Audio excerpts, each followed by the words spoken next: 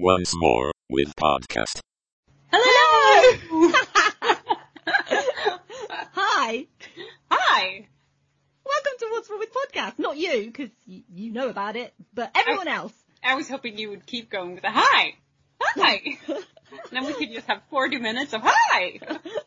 Enthusiastic greetings. I'd probably cut it down to maybe 32 or something like that. You know, let's not go overboard on it. Let's not overindulge. Indeed. Welcome, everyone, to the latest episode of the podcast. Woo! We are back. We did our first... Fortnightly. I was going to say bi-weekly. Fortnightly / bi-weekly / random points in the month episodes last month. And, I think overall, we did quite well. What do you think? I think it's pretty good because, like we talked about before, I listen to a lot of podcasts, and a few of them they just release by month like we used to because it's hard to find the time to podcast. It's very time consuming. And though I love those podcasts, it is like a month's wait between episodes is a bit long. And it is a bit like out of sight, out of mind, you know, like after a month you're like, oh yeah, right, this again, you know, it's very easy to forget about it, which might be, you know, a negative commentary on our attention span in general these days. But I think that fortnightly is a much better format when you have, you know, because we obviously can't do every week. And I have loads of respect for my favorite podcasts that do produce weekly episodes. Now that I know how time consuming it is. Yeah. So honestly, I don't know how weekly podcasts do it. I wish that I knew how they did it. So like maybe we could like magically at least the ones who don't get paid and don't have producers. Like I don't know how they do it. I get paid. Don't you get paid? Maybe my checks are getting lost in the mail. Are you embezzling from our podcast Empire Fund? What's that over there? You.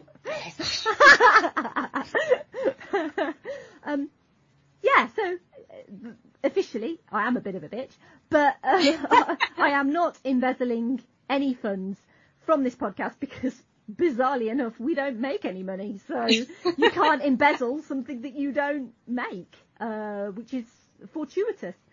Did we say that this was Once More with podcast? Yes, I did. Oh, okay. Yeah. About that attention span. Well, you know, I may not be getting paid for the hosting, but I'm getting paid for the producing, so.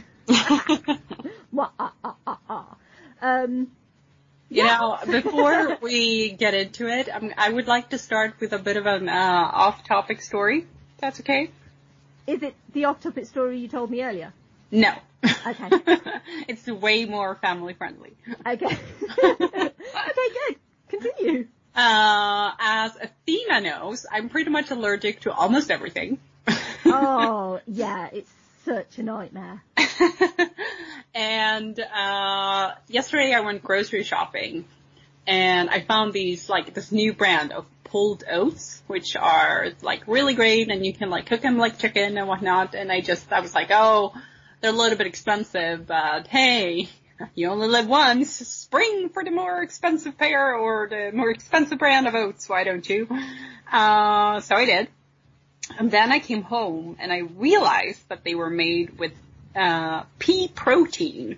So like the protein of peas. And I'm allergic to peas. And then I was really pissed off that I didn't like check the ingredients at the store because now I'd spent all this money on something I couldn't eat. And then I was like, wait a minute.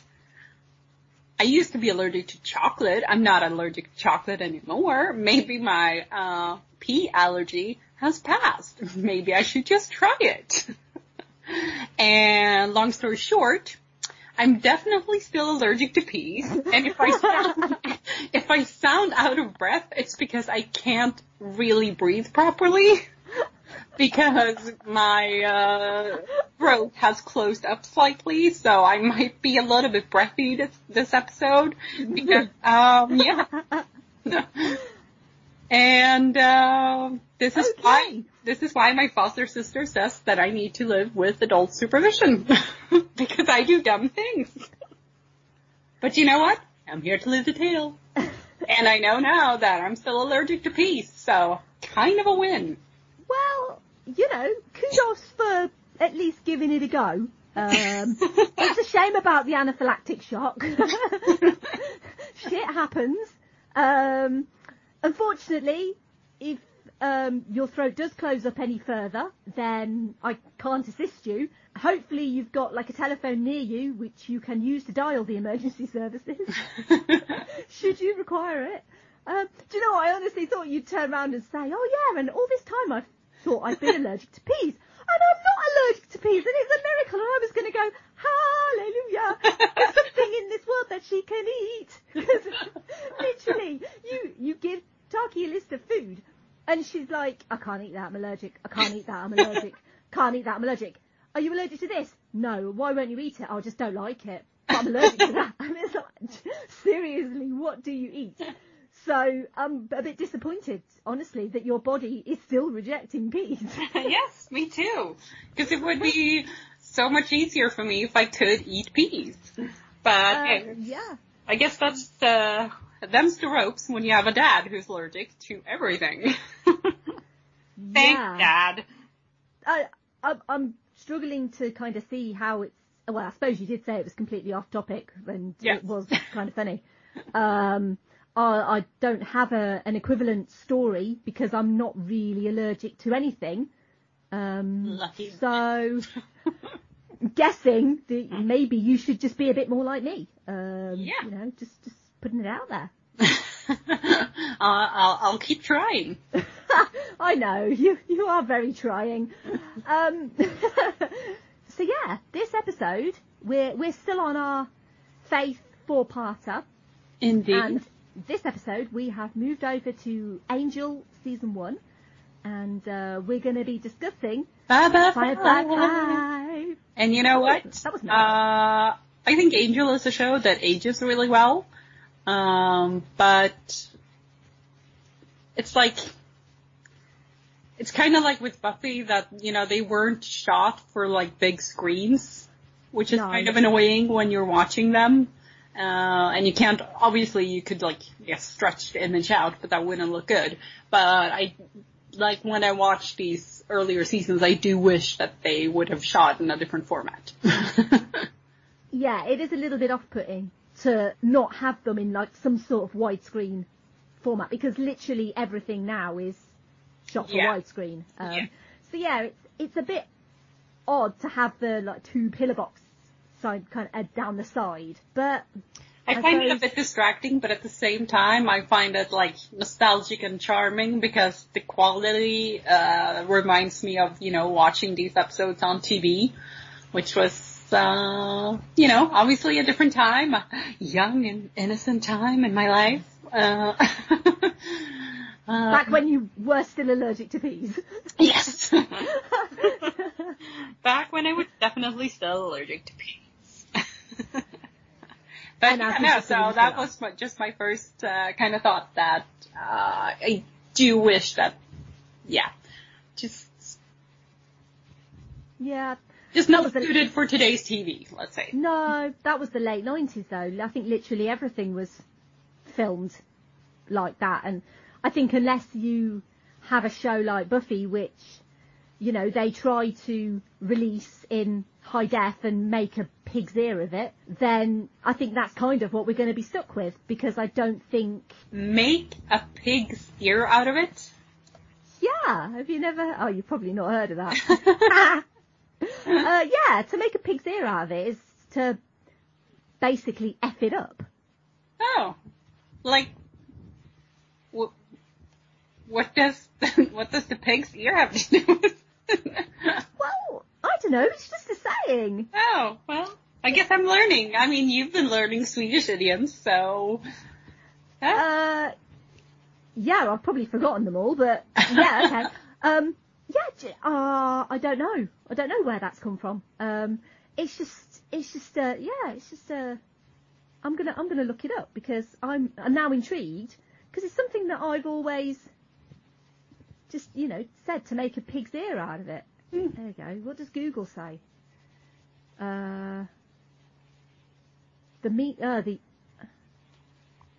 Apparently that's not right. It's not Cockney rhyming slang for beer.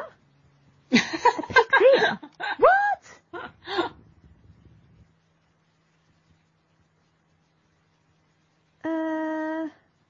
Okay, I'm a little bit confused, and for some reason, this website's really, really slow. But yeah, it's basically to make a pig's ear out of it is to make I use, to say F up, but to make a mess of something is to make a pig's ear out of it. Huh. But I don't know, apparently pig's ear is Cockney rhyming slang for beer. You know what Cockney rhyming slang is? No. Oh, well, it's very, Cockney rhyming slang, it's very London-esque, so it's very kind of East End of London, like Cockney, where I'm trying to explain it. It's not really gonna. I'm trying to explain what Cockney rhyming slang is, but it's like instead of saying like stairs, they'll say going up the apples and pears.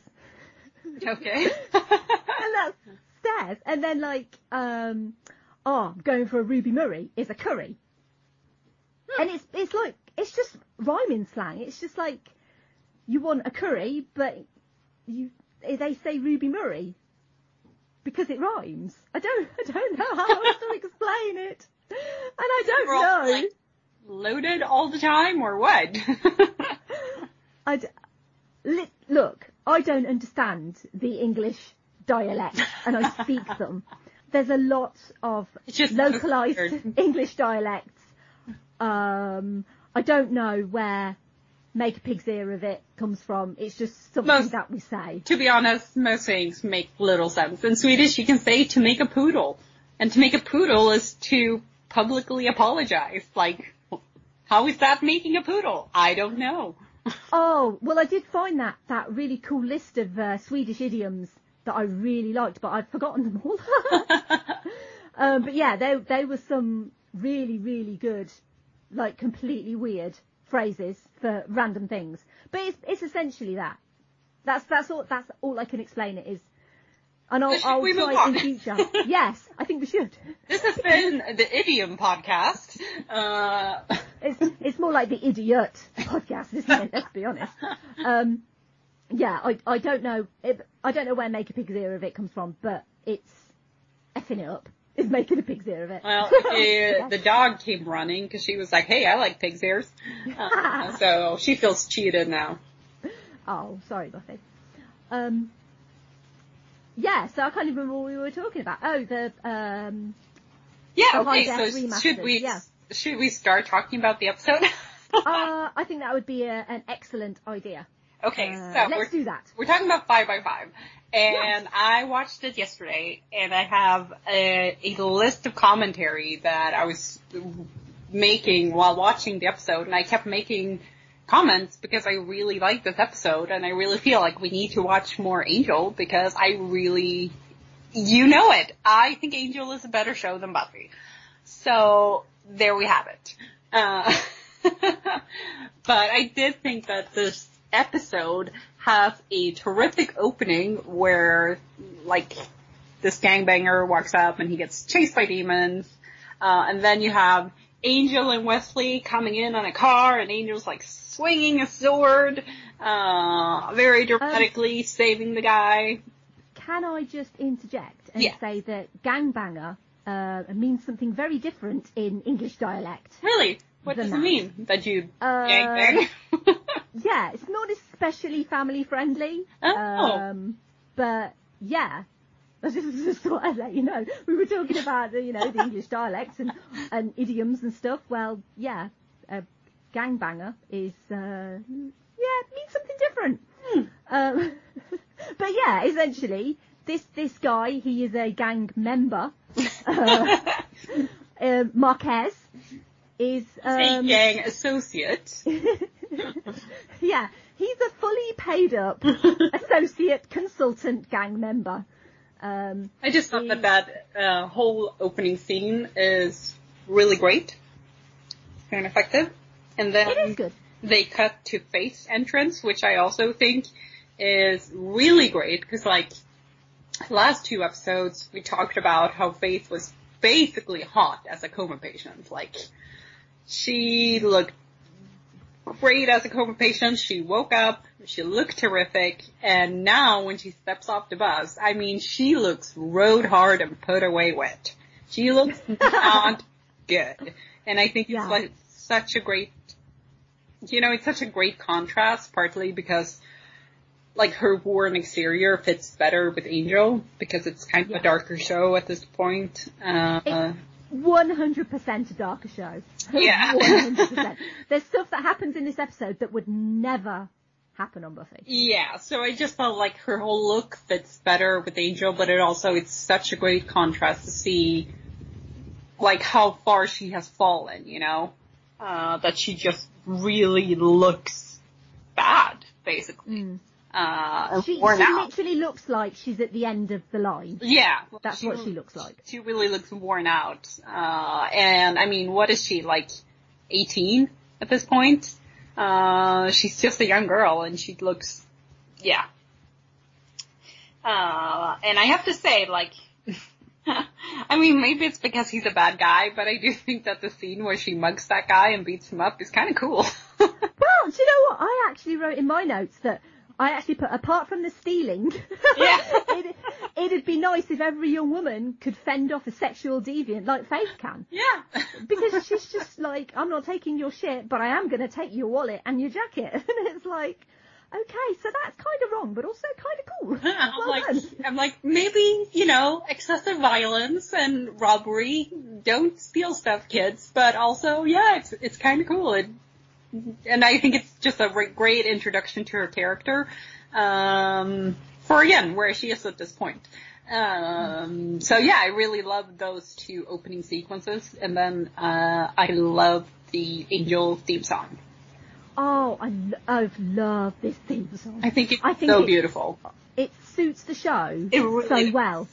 And I remember having this as my ringtone, back on when you had the old polyphonic ringtones on the very first mobile phone. I think I did too.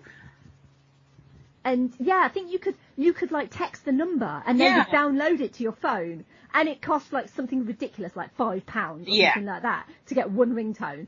But so worth it. Yeah, I think that one too. And then I got it on like the soundtrack, because Angel, the show, had a soundtrack, and I got that at some point. I don't have it anymore. But yeah, I really love that. It's a really beautiful theme song, and really like fits with the theme of the show. And I think that's like the same goes for Buffy. Like, and I think that when you just look at the theme songs, you get a really good sense of like the different types of characters for these shows. Just like it's basically the Angel is a whole different animal from Buffy. Yeah. And another thing that I like with the theme song is I actually really like the credits, and I know they look a bit like, I suppose they're not the most modern introductory credit sequence into a show, but I just think that Charisma Carpenter, I think that the bits with her, I think she always looks so gorgeous. And it's just, I don't know, it just kind of, it brings me to my happy place to like watch the Angel opening credits, and I don't know why. And it's like, we see Angel and he's all dark and broody and mysterious, and Cordelia's all smiley and happy, and yes, Wesley is Wesley. Yeah. And then it's like him walking off in an alley in the end. It's like, yeah, perfect. And it's just like, it is. The one thing I kind of made a note of was I always forget that Gunn's not in the show at the moment. No, like, he's not. He's not even introduced until the end of the season. I was watching it now, and I was like, oh, you're right. There are only 3 characters on the show. It's so little. Yeah, I always forget that Gunn wasn't in it. And when I think of a character like Gunn, I think that he's been there since pretty much the start. Like, I always think, oh yeah, he's there when Wesley's there, but he's not, like you say, he's introduced a bit later. And I did watch the credits and I was like, well, where's Gunn? Oh yeah, he's not in it. Because at that time it was just the 3 of them. As we're on the topic, I'm gonna say immediately that I love the Angel, Wesley, Cordelia trio. I think they work really well together. Yeah. I think they have like this great chemistry, and like Cordelia's there with her sass. Like, I love it when she's like, "You don't change a guy. Scratch the surface. What do you get? More surface." Yeah. And like Wesley is there, like kind of the voice of reason, and yeah, I really love their whole dynamic. Yeah, I know that obviously Doyle at this point is long gone, but I always struggled a little bit with Doyle, and I never felt that I kind of had a kind of particular attachment. I actually always really loved Doyle, so when Wesley came along, it was a bit of a hard sell for me at that point. Now it's not, and I think that Wesley was better in the long run. But I did really, really love Doyle, so I was really heartbroken first time around when I watched it, and then he wasn't there anymore. So, speaking of Doyle was obviously of the Irish persuasion. So let's have a chat about David Boreanaz's Irish accent in the flashbacks. Let's not talk about that, but I did write. Oh, that's a special beast. I did write in capital letters, love Fanggang flashbacks, because I do. I really love it whenever we get, like, Angelus and Darla and Spike and Drusilla. Love it. I think their whole, I mean, honestly, at that point, I could have watched a whole spin-off show about the four of them, which would probably have been hard, because it would have had to be a completely immoral show, since they're evil vampires. Yeah. But I would have watched it, because I love the four of them and their dynamic. And, what I did think about this time is what I always think about, is that I love guys with long hair. David Boreanaz is not a guy who can pull off long hair. He looks so bad in long hair. Don't. To be honest, it probably doesn't help that it's quite clearly a wig. Yeah, I will admit to that too, especially later on in a scene when he's running down an alley and it's just like his whole forehead has disappeared because the wig is so low, and you're just like, yeah, this looks terrible. But what I was thinking about in this particular scene, because the first flashback we get with Angelus and Darla is obviously when she has brought him the gypsy girl, who he murders and then gets cursed for murdering. And I was like, Darla specifically says that she has looked all over the place for the perfect one. So she hunted down this particular girl because he has a thing for gypsies. So why wasn't she also cursed? Well, she didn't actually kill the girl, though, did she? She just brought the girl to him. She's just an accessory to the murder. She's not actually committing it. Yeah, but do people who curse somebody forever with the soul seem like the people who are like, oh, well, she was an accessory to murder, so we should totally let her off the hook and go on and be evil? Because, I mean, she did play a very active part in it. Like, she hunted the girl, she got the girl, she watched the girl die. I do feel like most likely she participated in the murder. I'm just saying, it just felt like the fact that she hunted her down kind of made it a little bit for me, like a little bit less sense that Angelus is the only one that they wanted vengeance on. Because how would they even know? Yeah. How would they even know that he murdered her since he didn't kidnap her? So arguably they should have seen Darla kidnap her. It's not really pivotal for this episode. It just kind of made me go like, yeah, it makes no sense that only he got punished when she is clearly the one who hunted and brought him the girl. In my opinion. Yeah, it's just a shame that there are no evil lawyers around to assist us on this complicated legal issue. If only there was an evil law firm who could provide some evil law advice. If you know of one. I bet 1800s Wilfred and Hart got Darla off. Yeah. Paid the gypsies off, but they were like, go with the guy. Yeah. But Probably. yeah, to bring it back to this episode, we get this great scene at a club hell, I think it was called, where Faith dances to Living Dead Girl. And I think it's a great scene to kind of show the down spiraling of her mind, and also she looks hot when she dances. But yeah, backless, braless tops. Yeah. Those who can wear that, it's great. No, but I think yeah, sorry. I was just going to say that she's come to LA. She isn't really doing a very good job of being incognito, is she? I mean, she really wants to be found. Yeah, and I'm like, she steals the guy's wallet and his apartment keys, so they'll know where she's staying. Well, I think that she obviously doesn't seem to know yet that Angel is there, because she's surprised when Lila and Lindsay mention Angel. So I think that she's just kind of thinking that she can blend with the crowd in a big city, like in Sunnydale, she obviously couldn't get away with crime, but LA is presumably a lot larger. Yeah. But yeah, no, I'm always so annoyed during that scene, cause it's like, she starts dancing with a guy, and his my god, this is so annoying. But he doesn't stop her. Like, no, he dances with her, and the girl is like, excuse me, that's my boyfriend, and he just keeps dancing with Faith until she elbows the girlfriend. And then he's like, don't do that to my girlfriend. It's like, what the? But I'm like, you were dancing with her. You were clearly, like, touching her and going like, hey, this is cool with me. It kind of always rubbed me up the wrong way. It's like, yeah, it's okay for the boyfriend to dance with another woman, but as soon as the other woman hits his girlfriend, he's like, hey, what you doing to my girlfriend? It's like, no. Yeah, I'm like, you should probably dump that guy. Yeah, he's a jerk. But as we all know, I'm forever making this the fashion podcast. And I think that, because I recognize the outfit that girl is wearing, and I'm pretty sure that Prue on Charmed wore that outfit. Just FYI.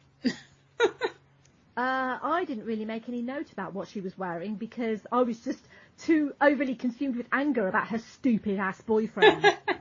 But yeah, after that, we get to see Lila and Lindsay, and I have to say, they make evil look good. I do have a question though. So, how does Lila convince Faith to leave with her? Yeah, I always kind of assumed that she was flirting with her, like they were going to go back and have a tryst, Well, I mean, she's obviously wearing office attire, and, a strange woman comes up to you while you're in a club. I mean, bearing in mind you've just beaten up most of the people in the club. Well, this is another night, obviously, because Faith is in another outfit. Oh, I didn't notice a different outfit. I thought it was the same night. I noticed a different outfit because her top is flippin' horrible. It's some kind of snakeskin fake stuff going on. Awful. Oh, I didn't notice that. But then I'm not the host of the fashion podcast, so I wouldn't notice that. Well, I mean, clearly Faith is like, oh, I'm gonna rob this girl, or this bitch, probably in her head. So I'm guessing that Lila was kind of like, oh, well, come with me. And Faith was like, oh, well, she's probably a lesbian, I'm gonna go with her and rob her. Because the first we see of them is like them walking out together. So we don't... Mm-hmm. It is a little bit weird, because you're like, why is she following her? But yeah, I just assumed that Lila would have seemed like an easy mark, and that Faith would have just assumed that it was a flirtatious thing. Yeah, I suppose. I did quite like that when Faith threatens her, Lila is quite genuinely frightened. Yeah. Like, you can see in her face that she's not really sure what this person is capable of. So yeah, that was quite nice, because normally we don't see that with Lila. She's very cool and calm and collected, and at that point she's not. I did really like that, and I also really like Sadushku in these scenes, because I feel like she does a very good job at doing Faith, and she's doing a very good job here of being like Faith and doubt. Like, you can basically see her turning more and more psychotic. And I think, like, cause I don't think that she's a super great actress. I just think that she's really amazing as Faith. And in these episodes, I do think that she does a hell of a good job. Cause I feel like you can feel why Lila is afraid of her. Yeah, I mean, I put in my notes that I think that these 2 episodes specifically, I think is, Eliza's best performance. Yeah. As this character. And I think that a show like Angel is really suited to a character like Faith. Yeah. Because Faith being that kind of dark, edgy slayer, the rogue slayer, it kind of fits really well on Angel. Because it's also like when she's brought to the lawyer's office, like, I don't think we would have gotten quite the same, like on Buffy, I don't think we would have gotten quite the same, with her beating Lee up viciously. I know. And then, like, Lila and Lindsay just standing there going like, yeah, we're gonna be 2 for dinner. Just watching her. I just feel like, yeah, she's much more suited for this show as this darker character, I mean, to be fair though, Lee really does have rubbish people skills. Yeah, he does. I mean, Lila's not wrong. The guy literally couldn't charm his way out of a paper bag. And another thing that I noticed... And I'm like, also, when you have, like, an uneducated, volatile, super strength assassin or, psychotic person in your office, is it really the best time to start, like, trotting out the big words she doesn't understand? Like... Yeah. Remuneration. Yeah. You're like, you kind of had it coming. I'm sorry. Yeah. Do you know what? I just noticed that before we started recording, I mentioned to Taki that my notes for this episode are a bit scribbly, and I can't actually decipher my note on the next line. So I don't know what... Something about the effects for Angel catching... Oh, catching the arrow. Catching the arrow. I also wrote that. I love first meet, crossbow, angel, catch. I think it's because it looks like I've written catching fire arrow. And I was like, what's a fire arrow? There are no fire arrows. I put that it looked a bit ropey, because it does look a bit ropey, but it's quite a cool sequence of events. So, you've got the 3 of them, Angel, Cordy and Wesley, and then all of a sudden, he turns around and, well, she shoots him and he turns around and catches it. I think it's just nice to see those vampire reflexes, Which it's one of those things, because sometimes they play a bit fast and loose with the vampire lore, don't you? Like, sometimes a vampire can do something and sometimes a vampire can't do something. Yeah. Sometimes a bad guy can run really fast, glory, and sometimes they can't. I don't know what you're talking about. No, because Glory's perfect. But anyway, we're not talking about that. Not to mention that Angel is in a pretty well lit, day-lit area. And oh yeah. Okay, he is inside, but it is very, very bright. And yeah, I'm just saying, sometimes he like flinches at the sunlight, sometimes he does not. So yeah, he definitely flinches when she's at Angel Investigations opening the blinds. I mean, he's clearly like... Yeah, but he's still walking in the exact same amount of sunlight. So he flinches for like no other reason than for us to remember that he's a vampire. Yeah. Yeah, this is true. There is still natural light streaming into the room. And he's a little bit like... Yeah, fast and loose. But yeah, like I think Cordelia has a lot of great lines in this episode. But when she's like pretty lively coma, that's a pretty lame. That's a pretty lame line because it's such like a commercial break line. Pretty lively coma. Ooh, buy that. I mean, it's so obvious that this is where a commercial break would go. That it looks kind of silly. It's a little bit cheesy. But I do love when they get back to Angel's office and he obviously calls Giles and whatnot.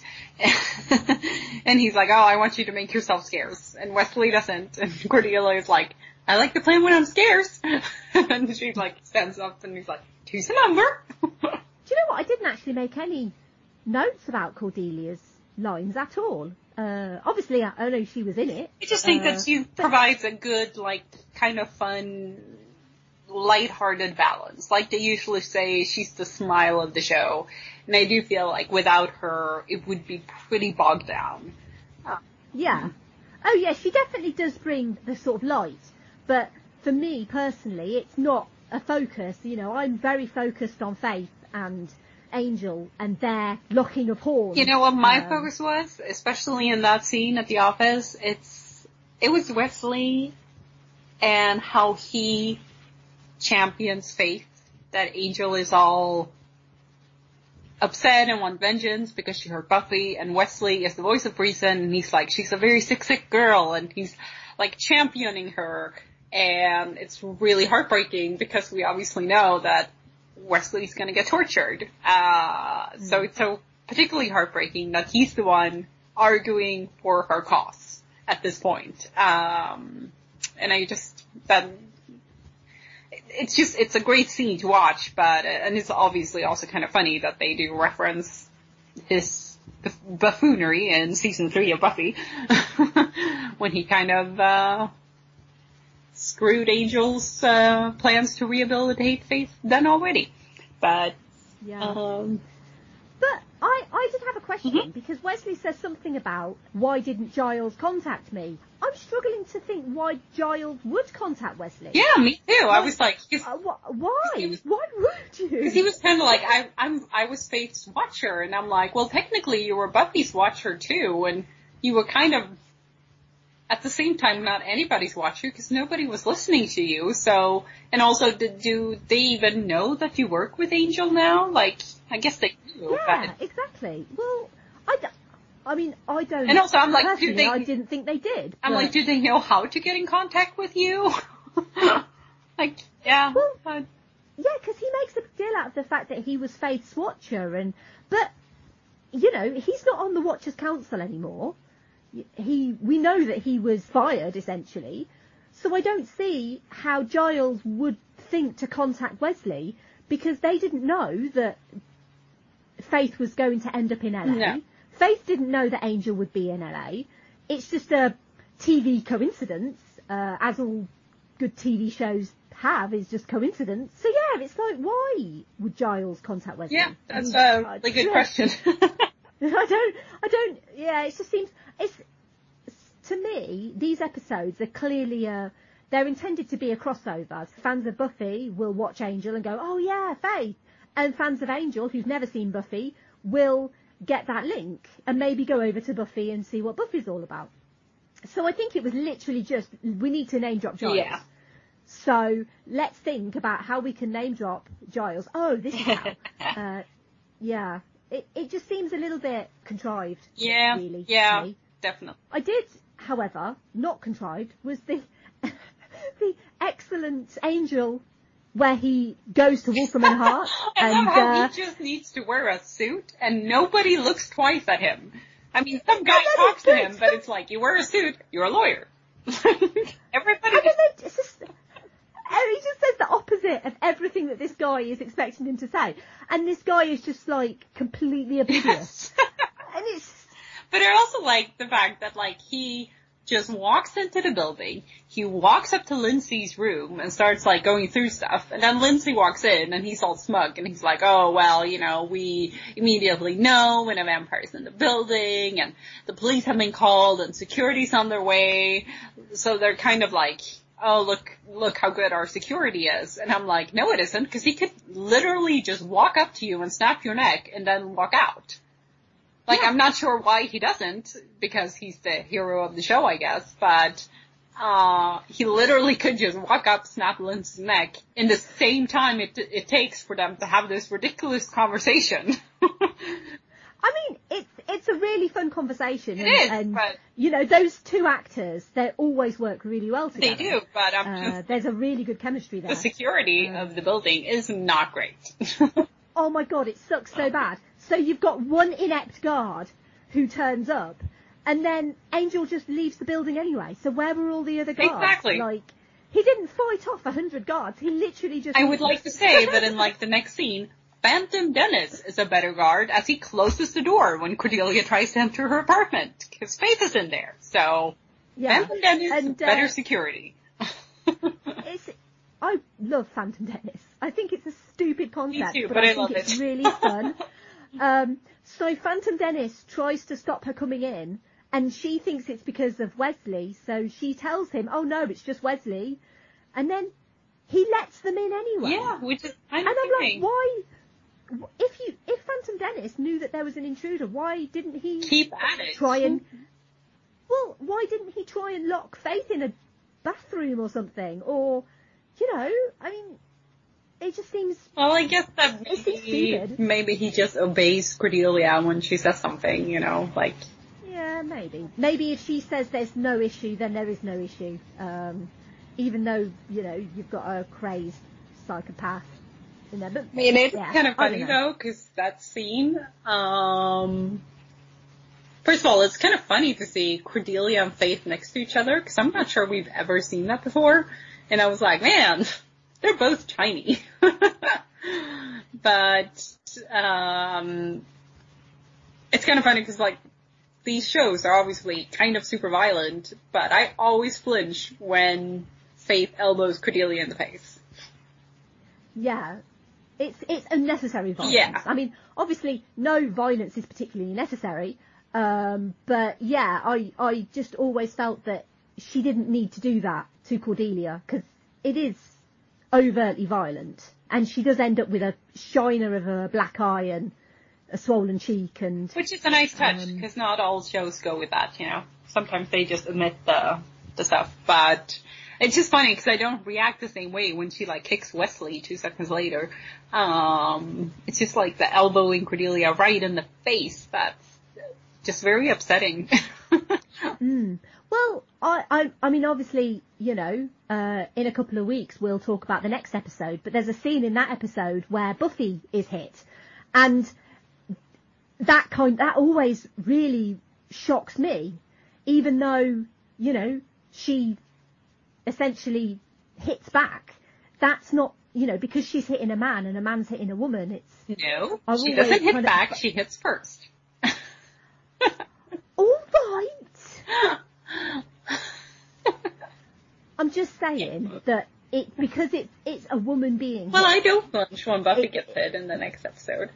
Oh, I do. But I think with Cordelia, it's that Cordelia is just a human, and ultimately she's a lot more like, say what you will about Cordelia, I mean, she is an innocent in a different way than, say, like, Buffy is, because Buffy is a slayer. He punches her way through life, So it's just it's very startling with Cordelia, particularly.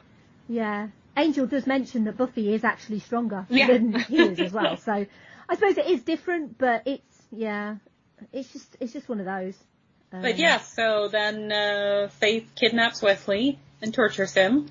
Oh God, it's horrible. And the most horrible thing about it is that she sits on his laps and licks her fingers, and then runs her fingers over his wounds.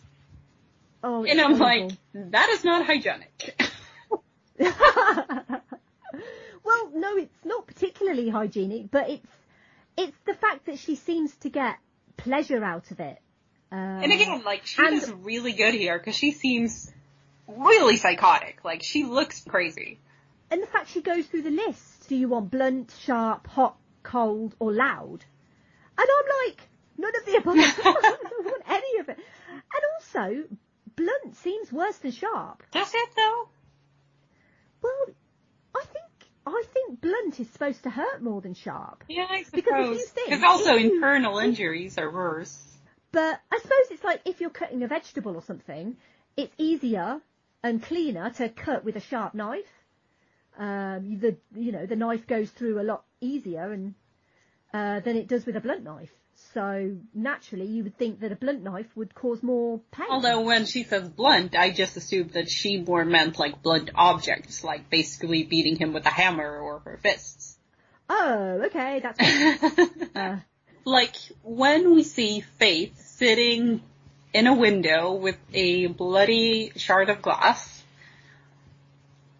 I mean, does it kind of seem like she's stalling? Like she doesn't really want to kill Wesley? She's just waiting for Angel to arrive? Absolutely. I absolutely think that she knows that Angel is here now, and she is waiting to be taken. She knows that he knows that she's there. He knows where she is. She's just biding her time. Because if she wanted to kill Wesley, she would kill him. Yeah. Yeah. You know? I do. So that's why I genuinely think that she's gone to LA and she's doing things to get noticed and she wants to be caught. And I think everything that she's doing proves that she wants to be caught. You know, why would she attack Cordelia and essentially beat her up and then kidnap and torture Wesley if she didn't want Angel to find her? Yeah, that's true. That's true. It's kind of like, why wouldn't she just kill him if she really wanted to kill him? Yeah. I know, and I think that culminates at the end where she says, I'm bad, I'm evil. I do kill me. really love the fight between her and Angel in the apartment. It's really good. But I'm like, at one point, she throws him across the room by using a lamp, like, as a lever. And I'm like, how the hell did she do that? Like, she's strong, but the lamp fucking isn't. But yeah, no, it's, I think that fight is it's a really good fight. And like, they just wreck that place and it's like really, they shot it really well too. And obviously. It is really, really good. I do have a question though. A vampire needs an invitation to come into someone's home. I was actually reading up about the episode, and they talked about that, or they mentioned that on different sites, and it's like, because they say that it's maybe a continuity error, because Cordelia clearly states that the guy who owns the apartment is still alive, so Angel obviously did not get an invitation from him. But it also mentions that Faith at some point during the episode, and I can't remember exactly what she says, but that she says like, I'm giving you an open invitation to fight me or to kill me, you know, and that basically is like her, because she's squatting in the apartment, that's like her having given him an invitation to enter. It's a bit convoluted. Yeah, that is a little bit convoluted, but I suppose that does explain in some way. Yeah. Anyway, I just want to say the Los Angeles Police Department, they're stupid. Faith is trying to get caught, right? So the cops know that this guy has been attacked and his wallet has been stolen and his ID and everything, his keys and everything. So why haven't the cops gone to his apartment? Well, maybe they did, but also I'm like, is it really standard to go to someone, like, do you assume that like a burglar or a mugger rather would squat in their apartment? It seems unlikely. It seems unlikely, but Faith wanted to be caught, so she did the most obvious thing that surely if someone's been mugged and they know where the person lives and they've got the person's house keys, surely you'd at least have like a cursory check of the property. I mean, I'm not in the police, so I don't know, but maybe. Well, maybe they did. Maybe I'm just over logically Maybe thinking. she wasn't there yet. Maybe you're overthinking this. Yeah. Probably. Yeah, probably. This is a show that can't even get the vampire lore straight. I'm just saying. Well, this is true. Also, only $15,000 to kill Angel. Yeah, that's very little. A little bit cheap. Considering this is Wolfram and Hart, and they've got a lot of money. Considering it's Wolfram and Hart, and also considering that Angel is a pretty big threat to them. Which also reminds me of the start of the episode when Angel walks in with the gang affiliate or associate. Definitely not the gangbanger. When he walks him into the courtroom, I'm like, can anybody just strut in like that? And like, cause he like, says something like, oh yeah, he really is, except for all that murdering stuff, you know, like talking to Wesley, and I'm like, shouldn't the judge be like, who the fuck are you? Why are you here? And why are you interrupting the court proceedings? Well, yeah, I don't think you could just randomly bring any witness into a court and just go, Your Honour, this is a random witness that we've managed to cajole into speaking up. I assume that where you've got witnesses in court, they have to be, like, planned in advance. Well, I mean, I assume that was the witness they were arguing about before Angel entered. I just think that Angel's entrance is kind of weird, and the fact that he, like, just makes this grand proclamation about what an asshole Lindsay's client is, and I'm like, this is America, right? Innocent until proven guilty. You shouldn't be able to just go like, yeah, this guy is guilty, and I got the witness here to prove it, bitch! It's just weird, but anyway, the end of this episode is that great alley scene when they're fighting in the rain and Faith has a breakdown that always kind of chokes me up a little because she's very, very sad. She's a very sad person at this point, and just, there's something so just pathetic when she's just like, I'm evil, I'm bad, like, please just kill me, you know?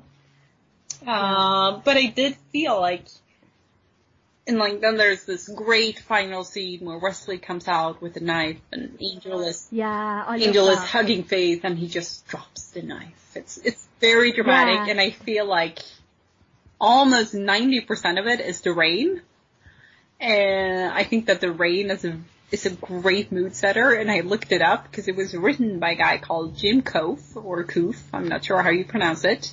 And apparently he worked a lot with like movies and stuff. So he had written that scene should have rain.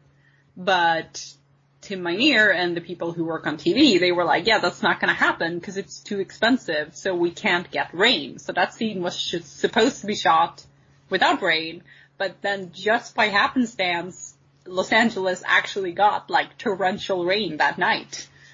So yeah. That's pretty cool. And I'm like, because I feel like that scene would not have been the same without the rain pouring down. The rain in an alleyway scene, it becomes the pinnacle kind of shot for a lot of the dramatic future scenes on Angel. Birth of baby Connor in an alley, even in an alley when it's raining, and then also the final scene in Not Fade Away. Yeah, that's true. Which is also an alleyway where it's, you know, torrential rain. So I really like that. I like that I don't know whether that was intentional, to kind of carry that visionary style of the kind of darkly lit alleyway with just torrential rain and for these kind of dramatic moments. But it really works. It really does. And it looks great, and it fits so well with this show. As does Faith. I mean, I want to talk about it more when we do the next episode. Let's talk about it now. Well, I just think that she fits into this show. And she does, because she's a lot grittier than most, because the thing is, like, when she's introduced to Buffy, she's, like, immediately kind of a bad fit. Because she is not, I mean, Buffy is supposed to be this happy, bubbly valley girl, so she fits into this small town, Sunnydale, like, all things considered, Buffy is pretty wholesome as a person. Like, I think somebody on the board says, I think it was Tribell who said that she always considered Buffy pretty conservative, like, as a person, and I think that's pretty true. Buffy is a pretty wholesome, conservative person. And Faith is definitely not. You can see, like, from the second she enters the scene that she's a very jarring contrast to Buffy because she has been through stuff, kind of, that are not so great. Yeah, it's definitely Buffy is the light and Faith is the dark, and the same can be said about the shows as well. I mean, Angel does have its lighter moments, but on the whole, it is a much darker, a bit more gritty, like you said, and a bit more adult. Not in like a blue way. We're not talking about the porno version of Angel here. That's something completely different. That's what fan fiction is for. And the counterpart, Buffy the Vampire Layer, which always makes me laugh on that episode of Friends, where Phoebe's sister is playing Phoebe in Buffy the Vampire Layer. It always makes me laugh. But yeah, it's always been a bit of a different show. And I think that works for it in so many ways, because I think if Angel was in a similar kind of tone and style to Buffy, I really don't think it would have the fans that it does. I think it would be kind of ridiculous. It wouldn't work. It wouldn't have lasted. I don't think so either, but yeah, I think that Faith fits the theme of the show much better. Oh. It makes me kind of sad, really, because I personally would have really liked Faith in Angel, the show. Just to make that perfectly clear. Nice clarification.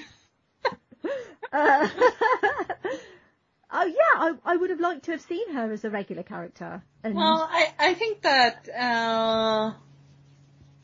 she has a pretty good stuff on Angel, but I do think that when she enters Angel again in season 4, I definitely wish we could have had more of her on Angel, because we only get 2 episodes then as well.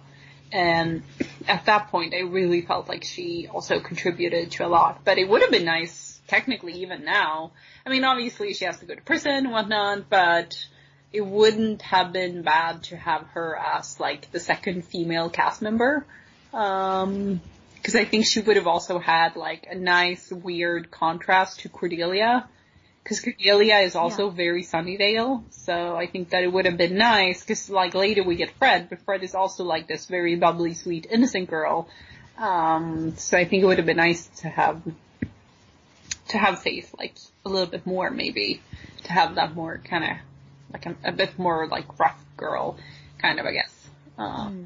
Yeah.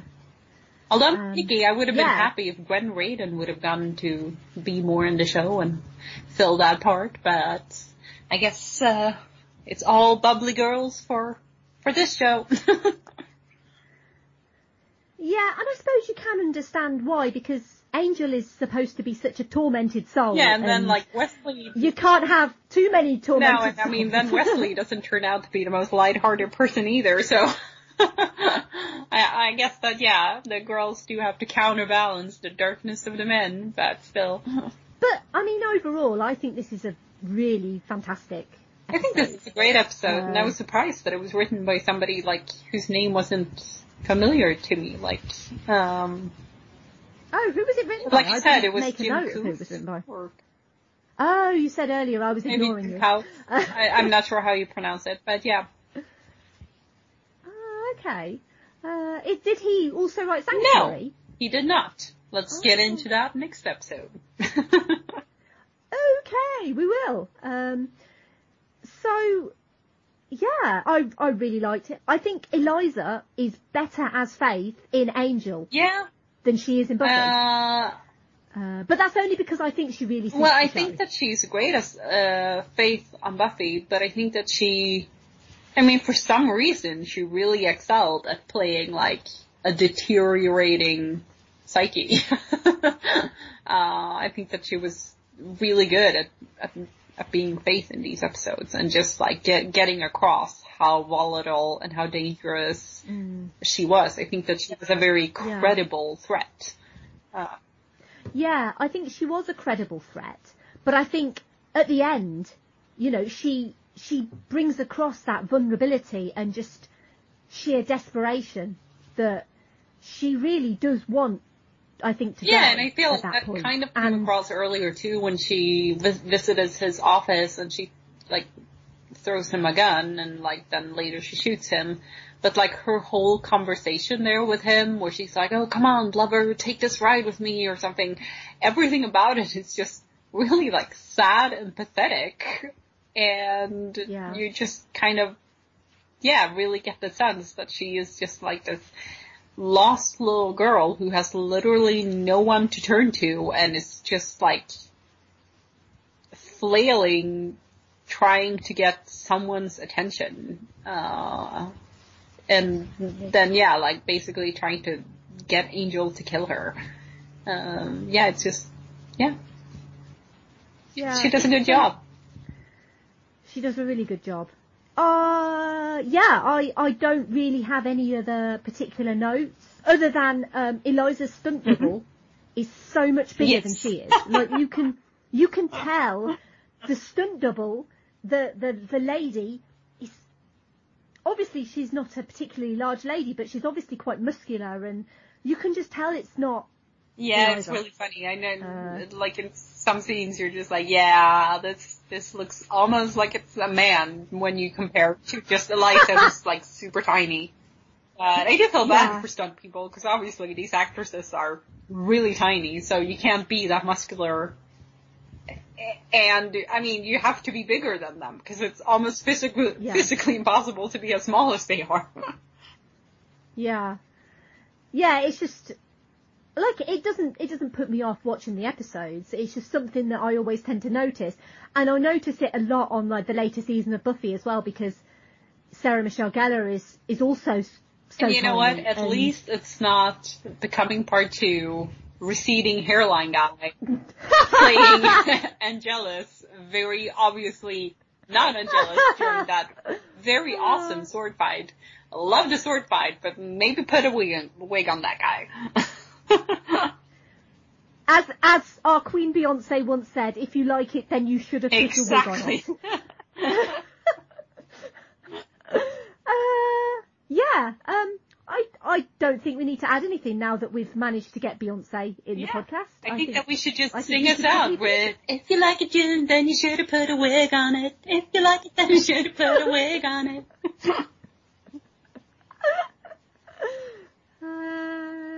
Okay.